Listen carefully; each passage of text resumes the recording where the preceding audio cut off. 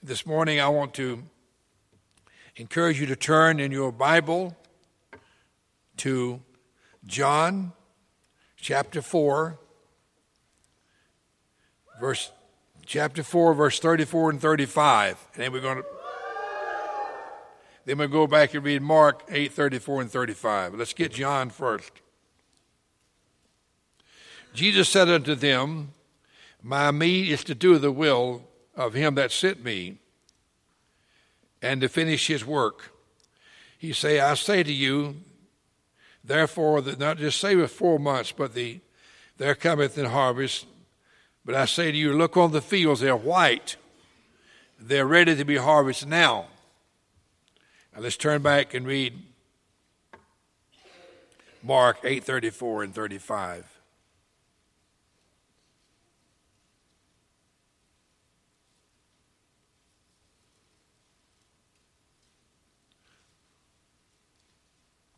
I apologize for not having it marked because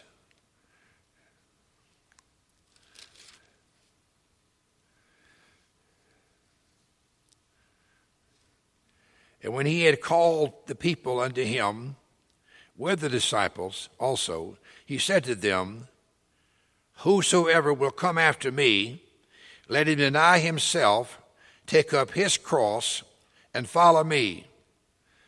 For whosoever will save his life shall lose it, but whosoever shall lose his life for the sake of the gospel, the same shall be saved. God bless his word to you, his people.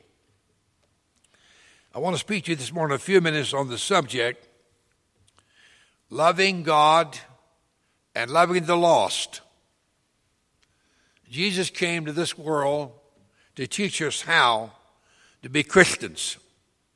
He spent 3 years on this preaching, trying to train the disciples how to be Christians, how to carry on the gospel.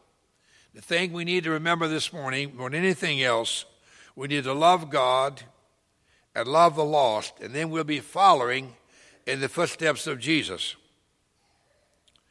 My brothers and sisters, if there's anything we need today in our lives, we need to learn how, as a church, to pick up the cross and follow Jesus.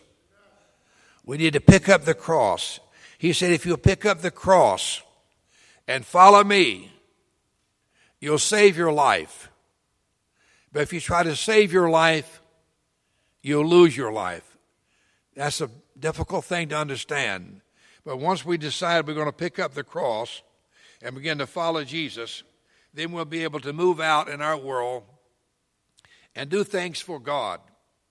The world today is in great fear. In America, there's been red letter days that have caused us to have great fear. In April the 14th, 1912, when the Titanic went down, they were playing Pistol Packin' Mama or some wild song. But when the ship began to sink, they began to pray, Nearer, my God, to thee. And there were many saved. There was a pastor on the boat with them. He led many to the Lord, Pastor Palmer, up in Valley Ford country. He drowned himself dying, leading men to Jesus. He gave up his life, picked up the cross, that he might win some to Jesus. It's a wonderful thing to study about the Titanic. December the 7th, 1941, when Pearl Harbor was bombed, there was a great and terrible fright come over America. I was a young kid then. I remember going down to Dublin with my dad the next Monday morning by the post office, and they were lined up for 3 blocks to join the Navy and the Army and the Marines, the Coast Guard, to serve our country. Before that time, nobody wanted to join the Army or the service, but they lined up because they were ready to go after hearing this great, terrible thing in Pearl Harbor. September the 11th, 2001, when the terrorists hit the towers in New York and blew them down, I was in Washington, D.C., in the Cannon Building on some business. The Congressman after got up and said, we've got to leave this building orderly and quietly. Well, we've got to get out. They had got word from the plane in Pennsylvania. They had targeted the Congress building where we were in. Well, of course, I was sitting at the door near the front, and I got up, moved to the side, and my grandson Andrew was there with me. That's the log in Washington. And he just jumped up and ran out of there like a bullet. And everybody was just running by me. Well, I was holding on to the rail, because I didn't want to fall down and get trampled, because these people were having a stampede getting out of that building. I never seen people get out of the building so fast. And the senator said to us, the congressman, now go out slowly and orderly, but just get out. And so he came along and walked beside me. We went down on the street together. And he said, Brother Altman, this is one of the greatest things in tragedy in America since the Civil War. And I believe everything he said was true. Because since that day in America, we've had great fear. America is so afraid today. Everybody is great fear. I wonder why in great times of great fear, people do more drinking than they do praying. I went back that day to my room at Georgetown where I was staying, where my son had gone to law school. And people just sitting around over there, out there in the yard drinking and drinking and drinking. I went down to the restaurant and got a sandwich and bowed my head and prayed. And the manager came up and said, you must be a minister. I said, matter of fact, I am. He said, why does all these people today in the restaurant here drinking? Nobody's eating anything. Everybody at the bar is full. And I said, they're frightened. They're very frightened. As I went back down to my hotel, all the kids from the college were out of school there, sitting on the drinking beer and drinking wine and just laughing. Why? They're afraid. America's afraid today. I was in the food line this week on buying some groceries Friday morning, and the lady in front of me had 2 big bottles of wine, 4 apples, and 4 bananas. And I said to her, is that wine good wine? She said, it sure is. I said, you drink much of that? She said, I sure do.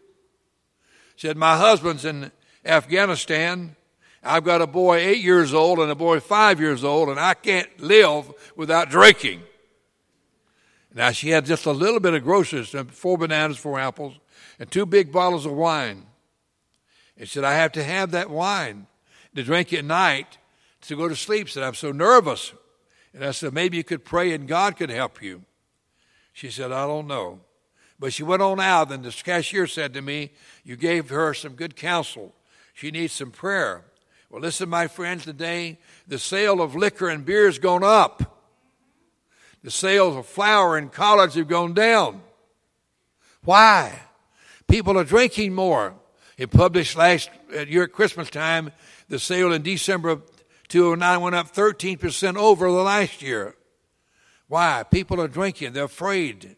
They need prayer. It's the best time in the world for us as Christians to go out here and minister to them and love them and see them saved. Jesus met a woman in John 4.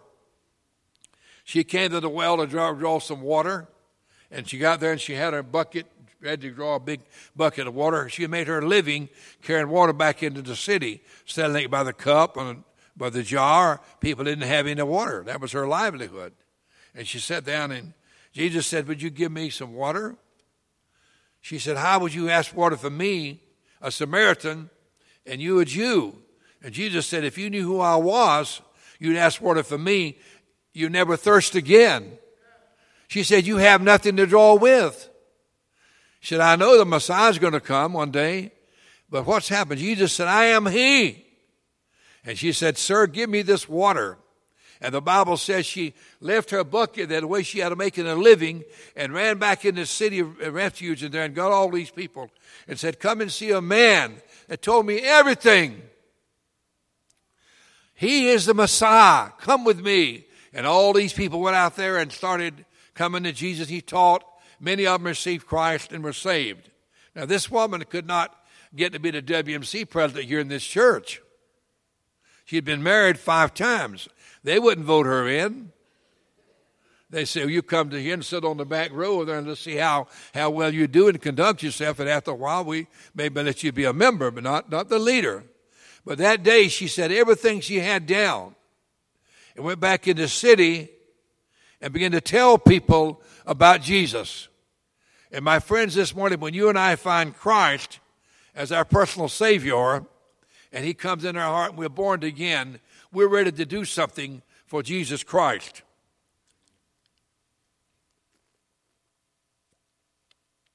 Please excuse me. I don't know why my throat gets dry up here. Used to, I never had that problem. I guess I'm getting older.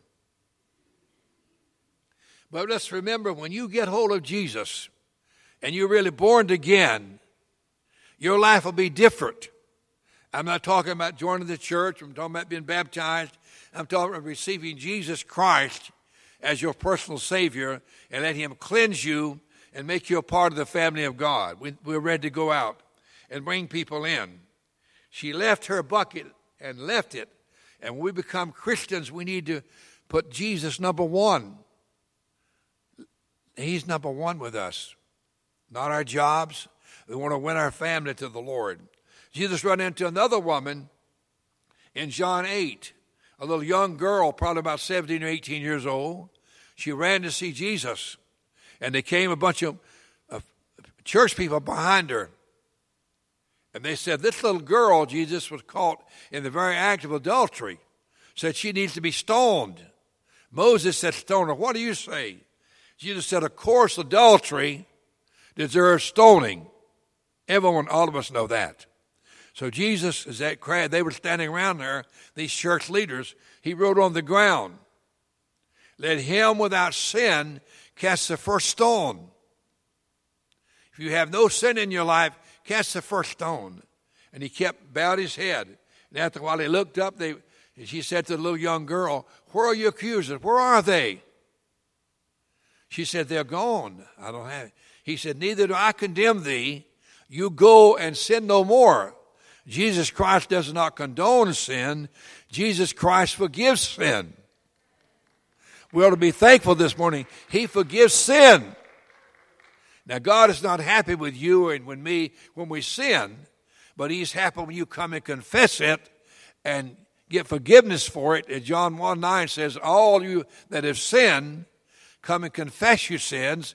God will forgive you and cleanse you and make you whole. As if you never sinned. He wants us to come forgiveness. I was called last week by Chaplain Johnson over in Dunn, North Carolina. Many of you probably know Roy, but he said he had a lady that worked for him in the hospital there, worked with him, not for him, but with him, that wanted me to come and do some counseling with her. And when I got over there, she was a very nice lady, about 50 years old, very nice. And she told me a sad story. She said, when I was 19 years old, Chaplain Altman, I had a bad mistake in my life. I got pregnant. I had a little baby girl.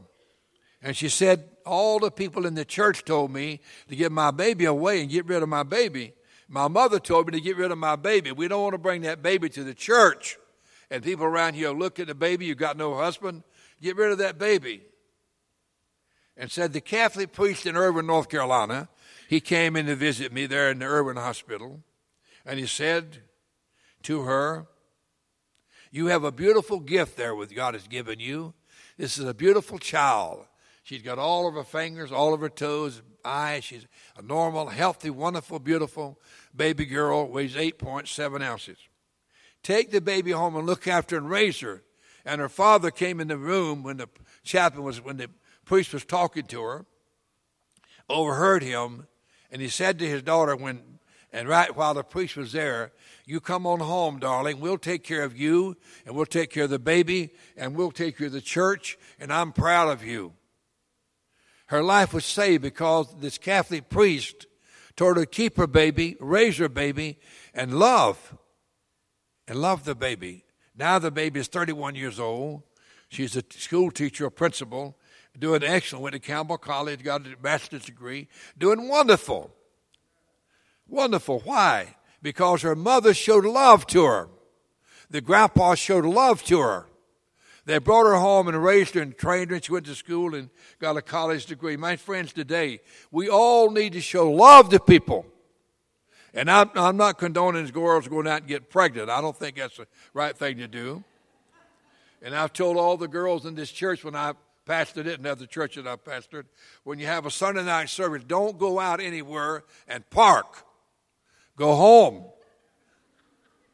Go home. Don't go out and behind Shoney's and park. Go home, because you love everybody. You get up in the altar full of the Holy Ghost. People hug everybody. So don't get confused with the love of God for the love of the flesh. Don't get confused. And so I've counseled so many through the years. But I'll tell you something. When girls had come in to see me that had that experience, I told them, just like the Catholic priest, and told the mothers and fathers the same thing. Love the kid. Take care of her. Love her and watch over her. Help her with this situation. And my friends, today we need to learn how to love people in their failures. Not any of us in this church today hasn't failed at one time or another. Not anybody in this church hasn't sinned at one time or another. So we need to learn how to love the lost. If you love God and full of the Holy Ghost, you'll love the lost. You'll love those that have failed and faltered and stumbled. I had a lady in my floor when I was chaplain at Chapel Hospital in 1984 and 5. After I left this church, I worked at a hospital a year and a half in Chapel Hill. And this little girl at 17 years old, had an abortion. And we had a girl come into the room before that night where I was working. And she had a terrible experience. She'd had an abortion. She died. And this little nurse just went berserk. She went to crying and screaming. And we put her in the bed. And the next day they put her in the south wing. And I went over and I was on a Wednesday night. I counseled with her Thursday and Friday and Saturday. She was feeling much better. I told her Jesus Christ could go back with her in time and make her a virgin. Hebrews 13:8 says he's the same yesterday, today, and forever. He's the only one that can go back in time with you. And she was doing good. I went back to see her Monday morning. She's sitting in the corner of the room with a blanket like a little beat kid or a dog. I said, what's gone wrong with you? And she told me the sad story. She said, yesterday my mother's pastor came in to see me and told me I was a common and dirty woman. Said I was bringing reproach to my mother and my father, and I was a common person, a dirty person. And I said, you're not a dirty person. You're not a common person. You made a mistake when you were 17 years old. God has forgiven you. He's cleansed you. Get up out of this. Get back in the bed. Let's get going. And I prayed with her and counseled with her 4 or 5 times. And she was back working in about a week and head of the floor. She had a master's degree in nursing. Now this preacher, I went down to the main office in the hospital and met Mr. Gunson and met with Ned Baker and told him this experience with this preacher. And I said, put him off limits. Never let him go in the south wing again. So they wrote him a letter and said, Pastor, you come to the hospital and visit your members, sure, but you can never go in the south wing. You do know not how to treat emotionally sick people, so you never can go in there again. He called me, he said, upset. I don't know why you want to do that. And I said, my friend, I'll tell you why I want to do that. Because you ruin the personality of a wonderful, beautiful nurse. Because of your self-righteousness and your conviction. And I got the good time. And this girl had not dated since she was 17 years old. She's 27 now. And I told her, I said, you go back and some nice man is going to come along and want to date you. And, you know, she got married to a school teacher. They have 2 kids today grown. That was in 1984. 26 years ago. Now she's a middle-aged lady. But every time I go to the hospital since that time, she's still working. She'll meet me and grab me and hug me. And the doctor says, why does this girl like you so much, Chaplain Altman? And I don't know. I said, people just like me, I don't know why. But I do know why, because I reached down and got her when she was in a ditch, beaten and bruised. She was beating and bruised. Jesus told a story. about a Samaritan. The young lawyer came to him and said, "What I need to be saved?" He said, "Go and do good to your neighbor." Who's my neighbor? Luke 10:28, he said, this story is recorded. And he said, there's a beaten, bruised man down in the ditch. His story. Beaten and bruised and dying. The Good Samaritan came along and gave him a glass of wine to stimulate him, put some oil on his wounds, and worked with him and carried him to the inn. And he said, I'll take care of his bill for him. And my friends, if you win souls to God, sometimes you'll have to spend some money on a person. Sometimes you'll have to help them. Many times in this church, years I pastored here, people come in, all kinds of problems. And I always prayed with them and counseled with them and then took them down to Haymarket Grill and had lunch with them. I want them to know I love them. I don't mind to be with them in the public. Most of them were drunks and all kinds of trouble. But listen, my friends, these drunks are good people. They just got drunk. But they'll get sober if you love them and pray for them enough, and they'll quit drinking. They'll quit drinking. We need to have compassion on these fellows. And Jesus said to the man, who's your neighbor? Well, he said, well, young man, the lawyer said, I guess the fellow that they gave him the wine, took him and paid his bill. Well, my friends, sometimes you have to put yourself out. To win souls, you put yourself out. And God will reward you for it, and God will take care of you.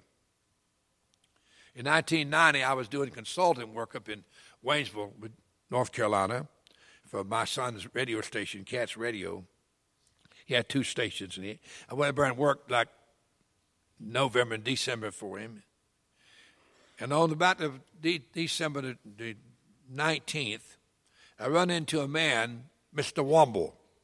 He came in the store there where we were at the cafe, and he said to me, I'd love to have a cup of coffee there. Sir, he didn't know me, Adam's house cat. And I said, to give him some coffee. He said, I'd like to have a bun. Give him a bun. And I think it was about altogether about $1.25. I met him the next day, and he said the same thing.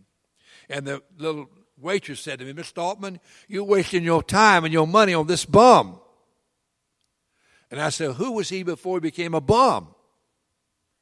Tell me about it. She said, well, he used to own a big warehouse up here, a nice warehouse, rented out some rental property around town, but said his wife died. He said since his wife's died, he said he's just been drinking and he lost all of his property, and now he's a janitor up there now, part-time. He has no money. I said, isn't that something? So the next morning he met me at the same time, about 7 o'clock, same time as the rest of he's walking up to work. He would go to work at 8:30 or 9. And I met him, and I said to him, Mr. Womble, what would you like to have today for breakfast? You could have anything you wanted. Anything. He said, I'd like 2 eggs overnight. I'd want some country ham. I'd like some hash browns. I'd want a couple of biscuits. I'd want some butter and some honey and a glass of orange juice and a cup of hot coffee. I said to the waitress, give us 2 of those except give me apple juice. We sat there and ate together, talked about an hour and a half after through eating his breakfast. I said, Mr. Womble, tell me about your life. What's happened to you? And he started crying. He said, well, Mr. Altman, said, I was married to this woman about 35 years. And said she came down with cancer of the lung, and the cancer spread all over her body. And he said she had a beautiful, absolutely beautiful 135-pound body, beautiful blonde hair, just a gorgeous woman. She lost all of her hair with chemo, had to wear a cap around, no hair. And said she dried up and came down to weigh 80 pounds when she died. And all the time he was telling me this, he was crying. And he said, the bank sold everything I had, but my lawyer was a good Christian lawyer, and he asked the bank to please let me have a little old block house over there, 1 bedroom, 1 sitting room, kitchen, breakfast room, about 600 square feet, about 3 blocks from here. It's a block building with a heater I keep in the front, a wood heater, very humble place. My lawyer got him to let me keep that. They gave me that. They took everything else I had but that one little block house. And he gave me that. And I said, Mr. Wumble, I'm so sorry. He said, you know what hurts me so bad? Said, I've only seen the preacher twice since Martha died. Twice, once at the funeral and once after the funeral. Never comes about me. I never see the church folks. Said, I used to be a deacon down there. I've given a lot of money to the church, but I have no money now. Nobody cares about me. I said, Mr. Wumble, you go over here to the Assembly of God Church in Waynesville. You know where that's at. Oh, yeah, I know where that's at. I'm going to call that preacher. Here's my card. I gave him my card. You go see that pastor. I'm going to call him, tell him you're going to come. He'll love you. They'll visit you. They'll take you into their church family, and you'll feel like somebody. You don't need to be a nobody. You need to be a somebody, and somebody loves you. And he cried, and I took his hand and prayed for him. I've never seen him since. That was on my birthday, December 21st. And my friends, today, there are many people in this city, in this county, and around Hope Mills and Lumberton, all around here, that are beaten and bruised. Life has bruised them. Life has beat them. They're tired, and they're weary. They just need somebody to come along and get them and pick them up and bring them back to society. Many years ago, I had a friend that fell off the wagon, a Free Will Baptist preacher, and his church turned him down flat turkey. Took his car, he had a Buick car, they bought him a new car, and it treated him so wonderful, as long as he was doing good, but he fell into trouble. Didn't do anything much wrong, but just seemed to look wrong. And they fired him from the church. And he went out in the country, left his wife, and went out in the country, got a little house out the James Mashingill out of Benson. Terrible little shack with a wood heater in it. And his daughter called me from Lenore. Mary Lee was a friend of mine and a friend of my sister. She called me and told me about her dad's experience and said, would you help me? I said, I will. So I got in my car and I drove. I was living here in Fayetteville then. I drove up there and this place, she told me where it was at, and drove out there about 9 o'clock in the morning, and he was sitting in there by that little warm heater. It was a cold, cold December morning.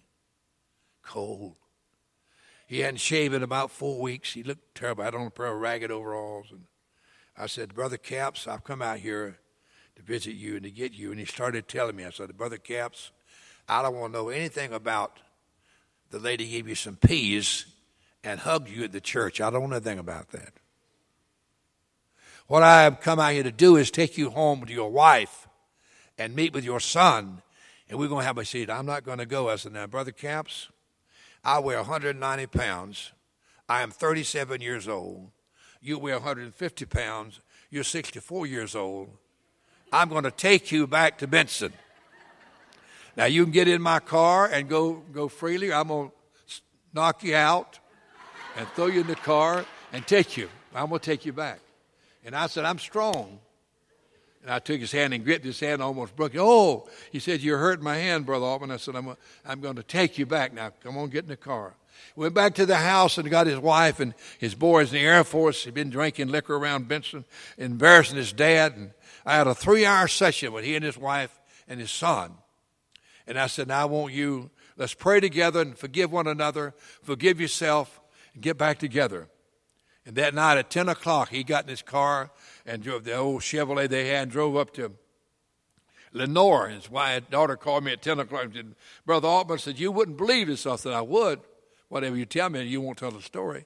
She said, Dad and Mother up here in my house, we had supper together, in the bed together. They're back together. Well, I said, praise God. You know all it did, my friends? I loved him. I cared for him. He was lost. He needed to be brought back to his family. They both died a few years later, happy, lived together till they died. Listen, I'm not telling you that story because I'm anything great, because I am not. But I do know I love souls and love people wherever they are. And I encourage you this morning as Christians, love God and love the lost. God wants you this morning to be a soul winner. Men and women are lost all around us. They're hurting. They're suffering. They need to be, like Mr. Wumble, He had a terrible experience.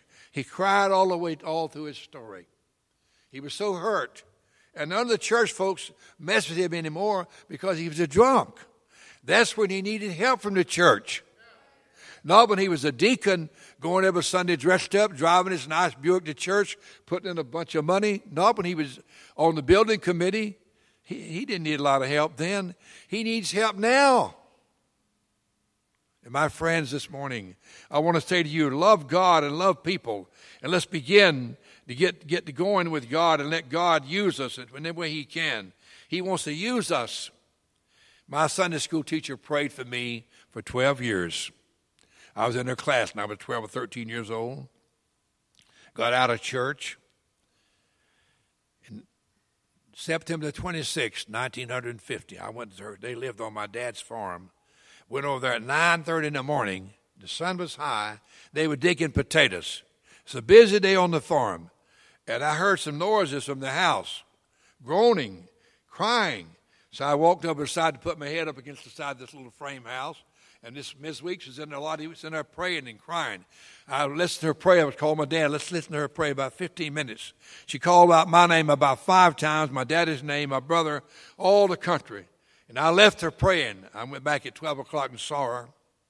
And she said, "We have revival, Gardner. Would you go with me to the revival?" I said, "I'll go tonight." She said, "Are you kidding me?" I said, "No, ma'am. I'll meet you there tonight at 7 o'clock. See, when I heard her praying and crying, she's praying in the spirit, praying in the language, and I never heard praying at 9:30 in the morning. Well, I want to tell you, folks, I went back to my office and I could not do one thing in the world. I didn't get a thing done from the rest of the day till lunch. I sat down and tried to think about something, and all I could hear was that woman praying and crying in my spirit. So I went back and saw her. I didn't get saved Tuesday night. We went back Thursday night. My wife went with my dad that night and found Jesus at 9 o'clock, September 28th. I was converted. I looked at my watch. And this preacher I just told you about before, I went and got in that cabin, was there praying with me when I was converted. He prayed with me the night I was converted. Wonderful man. So my friends, God uses people. I preached Mrs. Weeks' funeral in 1999 when I was teaching at the college. She was a soul winner. She prayed for me 12 years. And finally, when I heard her praying, it got to me. And I'm saying to you this morning, my friends, let's love God. Let's love souls. Let's don't let the devil carry these people to hell with him. Paul said, "I know nothing, determined to know nothing but Jesus Christ and him crucified." Corinthians 2:2. In Galatians 6:14, he said, "God forbid that I glory in anything other than Jesus and the cross." And God forbid all of us that we glory in anything other than the cross. That we share with people that are lost and undone. What do we need this morning? We need compassion. The world needs compassion. The church needs more compassion for the lost and suffering. And once we can get a handle on that compassion, and once we can get our lives straightened out with God, and we can be sincere with God, we need to be sincere, not folly. When I got born again, my friends, I quit working on a Sunday. That was the best day in our business. We started tithing all the money we made with our company. I tithed my dad's money, my brother's money. They weren't even saved. And I said, if you don't tithe, I won't work with you anymore. We stopped Sunday and started tithing my dad's money, my brother's money. I got saved. Started tithing. My wife said, we can't afford to tithe and keep these. We had 2 new cars, a Chrysler Highlander and a sedan. I said, I'll take my car and sell it, and I'll buy me an old Plymouth. And I did. And I told her, I said, Velma, honey, the first time in my life, I've never known peace before in my life. I knew love, and I knew lots of things. I had happiness, but to have peace of mind, I never had peace in my life. I'm going to tell you, folks, till I met Jesus. He gave me peace, real peace. And I told my wife I wouldn't swap this peace I got at the altar of the night when Brother Caps was praying for me. I wouldn't give this up for all the Chryslers in the world. I'll sell the thing. I did. God changed me completely. And my friends, he gave me compassion for souls. Compassion for souls. I never knew I'd be called in the ministry. But I want to tell you this morning, let's be sincere with God. Let's surrender to God. Let's be willing to suffer with God. Sometimes you may have to suffer. And then when you do that, my friends, you can sail with God. Hallelujah. I'm looking for Jesus Christ to come back for the church. And I want to tell you, my friends, this morning, I want to sail with him. My wife wrote me a little epistle before she died. She said, Gardner, don't you ever withhold anything from God, she said. You have no reserve with God. Get back and do the preaching and praying and teaching and counseling and do the thing that God has trained you to do and I spent money educating you to do. Said, I've sacrificed a lot for you, and I want you to promise me that you'll get back to doing that. Don't reserve. Don't ever plan to retreat. Don't ever plan. Somebody said, when are you going to retire, Pastor Altman? I'm going to die praying or preaching or counseling or doing something for God. Hallelujah. I don't plan to ever retire. I'm going to be hooked up with Jesus. And when he blows the trump, I'm going to sail with him. My friends, this morning, if Christ would come in the next 5 minutes, I wish all of us could just sail with him. My wife said, you meet me in the air. Meet me in the air. Don't ever slow up, she said. I've spent a lot of money educating you, sending you to school, sacrificing for you. And she did. And you use that for God as long as you live. That was about a month before she died. She said, I'd like to get well. She wrote me an epistle. And she wrote that in it and said, no, don't reserve anything for yourself. Don't ever retreat. You'll have no regrets. It's in print. And I say the same to you this morning as a brother in the Lord. Let's sail with God. Let's do all the things we need to do. So if God blows the trumpet, you don't have to worry. You can sail away in the rapture. Hallelujah. He's going to come, folks. He's coming back. I don't know when it's going to be. But I want to tell you, I want to see all of you in the air. I want to meet my wife in the air. She gets a heavenly body. I want to meet her and I want to meet you. All we have to do is accept Jesus as our personal Savior. Love God and love the lost and love yourself. God made you into something good. Love yourself. Don't let the devil rob you of what Jesus paid for at the cross for you. Don't let him rob you of that. Give it all to him. Sacrifice for him. Love the pastors of this church. Love the church. Let's love God. And love the lost. Love yourself. If you're here this morning, you don't know Jesus, meet him today on this Memorial Day. If you're here today and you have a burden that you can't handle, don't keep carrying your burdens alone. Someone asked me, how are you doing? I'm doing good. Why? Because I put all of my burdens on Jesus. Someone said, you believe in speaking in tongues? Oh, Lord, I do. Hallelujah. I can say with Paul, I speak in tongues more than you all. My son and I were talking the other day about it. I said, Gardner, I'm sitting here tonight praising and worshiping God, and all of a sudden I kick into the Spirit. And I just sit here in my chair and praise God. I think I may be raptured, so right out of here. Right by myself. Someone says, you're lonely. No, I'm not lonely. I have Jesus with me. I have the Holy Ghost with me. Do I miss family? Yes. I go down the hall and speak to her every night. Let me tell you, I'm looking to go in the air. Not because I'm perfect. I'm not. But because Jesus is perfect. If you're waiting around to meet perfect people, you won't see very many of them. You'll wait all your life. If you're waiting around to get perfect, doing anything for God, you'll be waiting all your life. Because the devil's going to see to it you're not perfect. And if the devil don't do it, your flesh will. But Jesus healed us of our imperfection. And he says, come unto me. All you have in laden, he said, come to me. Let's stand together, please. Will the musician come back, play the piano? A little something for us. Something sweet and nice and soft. Like I surrender all to something. My friends, Jesus is here with us this morning. You don't see him. He's standing beside me. And I'm inviting you to come. Come this morning on this Memorial Day. I wish we could make it 100%. Everybody in the church would come and rededicate our lives to God. I was praying this morning at 2 o'clock in the morning about this message about you today.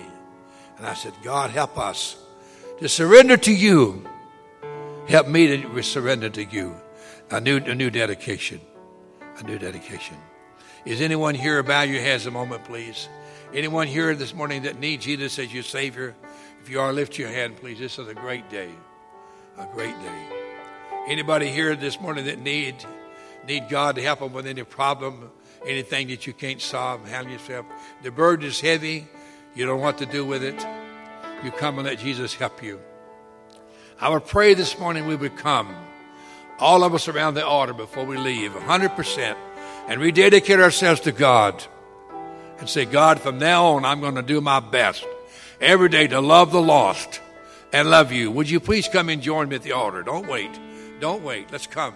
Come on, brothers and sisters. Come on. Let's come and pray and say, God, I want to join with you. I don't want to be dragging along behind. I want to join with you. Come on, stand up close to the altar. We're going to fill the altar. Come up close to the altar. And we're going to pray a prayer of dedication for all of us. I want to rededicate my life to God. As I was working on this sermon this morning and this week, God help me to rededicate myself.